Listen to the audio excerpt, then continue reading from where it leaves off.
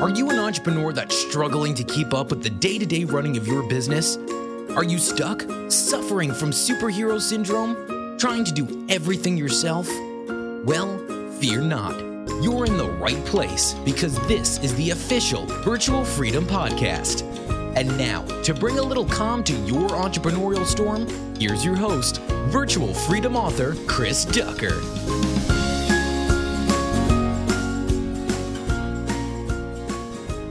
Hello, everybody. Welcome to the Virtual Freedom Podcast. This is episode number 13. I am your host, Chris Ducker, and I applaud you for making the decision to tune in to another episode. For those of you discovering the podcast for the first time, this is the show where I tell you exactly how you can work with virtual staff to buy more time, become more productive, and ultimately build your dream business, because life is too damn short to be slaving away behind a desk for 16 hours a day, just like I was in 2009, where I decided that enough was enough. I burnt out, I hit a wall, and decided to make some drastic changes in the way that I was going to continue to run and grow my business. That's my virtual CEO story, and that is in episode number 1 of this podcast. So if you're just discovering us, thank you so much for making the time, and please feel free to go right the way back to the beginning. And if you're on iTunes, to go ahead and just hit the subscribe button and devour all of the content. Every single show runs at around anything between literally 5, 6 to 10 minutes a pop. They're quick and easy to digest and share, so feel free to pass them around as well. So in the last episode, we talked about a very simple reporting system that I use with my VAs on a day-to-day basis. In fact, in that episode, I read directly that particular part of that chapter from the book word for word. So it'll give you a bit of an idea as to how the book flows.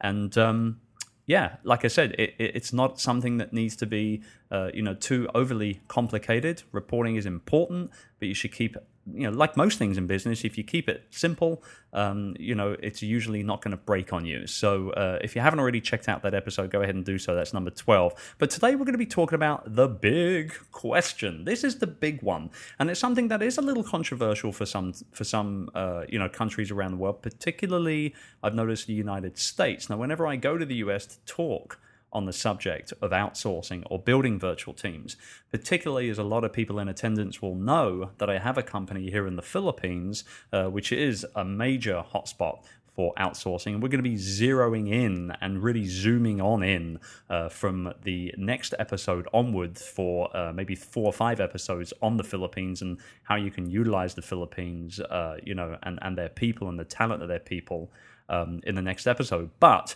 I get a certain amount of flack over this. And I remember actually a funny story. I was in one of those beautiful blue super shuttles a few years ago on my way from my hotel to the airport in San Francisco at about 6 in the morning. I'd barely, just been able to get my first vat of coffee in me to keep myself awake. And I was on this super shuttle, and I got talking to these 2 lovely ladies, middle-aged ladies, and we were talking about the Philippines. Oh, that's lovely, and well, nice country. And like, what do you do over there? So, well, actually, I run an outsourced call center.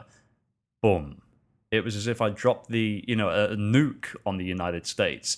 And they say, oh, we don't agree with outsourcing jobs, and you're taking jobs out of the country and all that sort of stuff. So I get it. However, when we talk about outsourcing in regards to virtual freedom, we're not talking about rows and rows and rows of call center workers taking jobs away from people at AT&T and AOL and all those other companies, right? So we're talking about personal and small business outsourcing here. And I mean, the fact of the matter is that, rather than taking anything away from anyone, a small business can really truly survive, particularly its startup or its bootstrapping phase, and eventually create more opportunities for local expansion by enlisting the talents of overseas employers at the beginning of their journey. Now, I'm not saying that going overseas is required. There are a lot of advantages of staying closer to home. Number one, you work in the same time zone as your virtual workers. So, that there's nothing going to be no time is going to be lost, so to speak, none gained either. But, when you work in the same time zone, it's going to be certainly going to be advantageous to have the same work schedule, particularly if your VAs are going to be taking care of clients as well. There are other reasons and benefits of working with VAs locally. You might need a skilled writer or transcriptionist.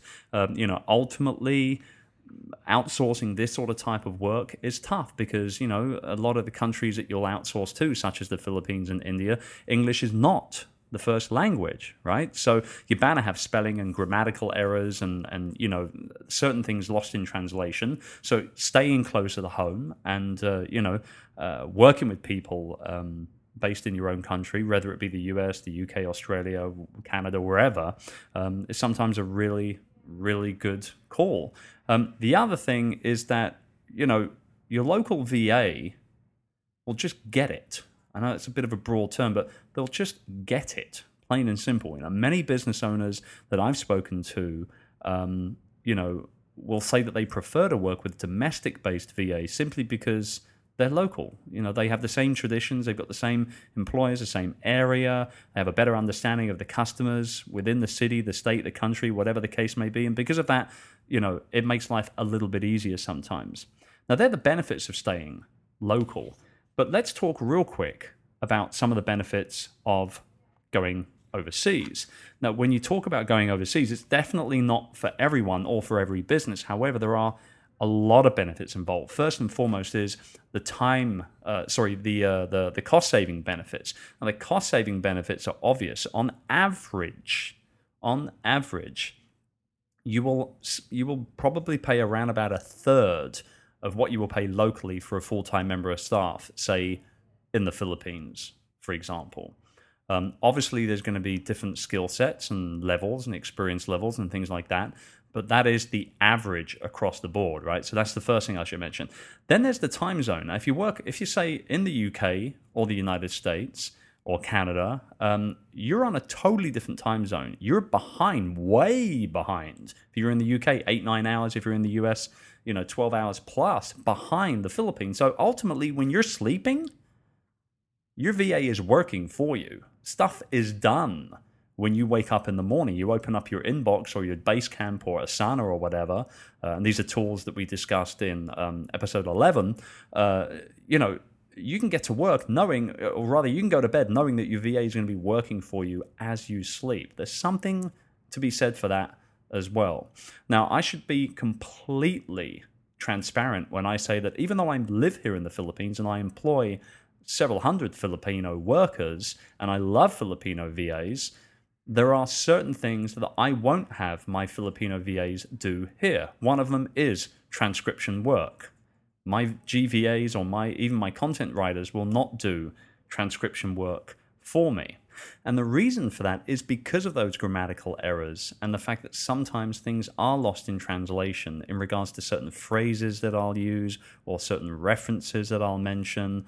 So ultimately, nothing transcription-wise, nothing writing-wise that's really important to me, my business, or my brand will I have people locally do for me. In fact, I work with a transcriptionist who does all of my podcast show notes and any transcriptions that I need done over in the United States. And she is on board with me on a part-time basis doing that for me every single week. So that's just one way of me being able to show you that, sometimes staying local is a good thing, or in this case for me, going overseas to the US from the Philippines. Another thing that I have a lot of issues with here is anything web development wise. Now, I want to clarify, there are a lot of really talented web developers here in the Philippines, particularly WordPress people. However, because they're very techie and they sit behind the keyboard and they live on the internet all day long, their communication skills don't tend to be, and when I say communication, I mean English, their English skills don't tend to be as good as, say, a general virtual assistant. And honestly speaking, I'm too busy to have to repeat myself when working with web developers. So pretty much everything that I've done web-wise over the last few years, I have outsourced overseas. Eastern Europe is a huge hotspot for anything development-wise.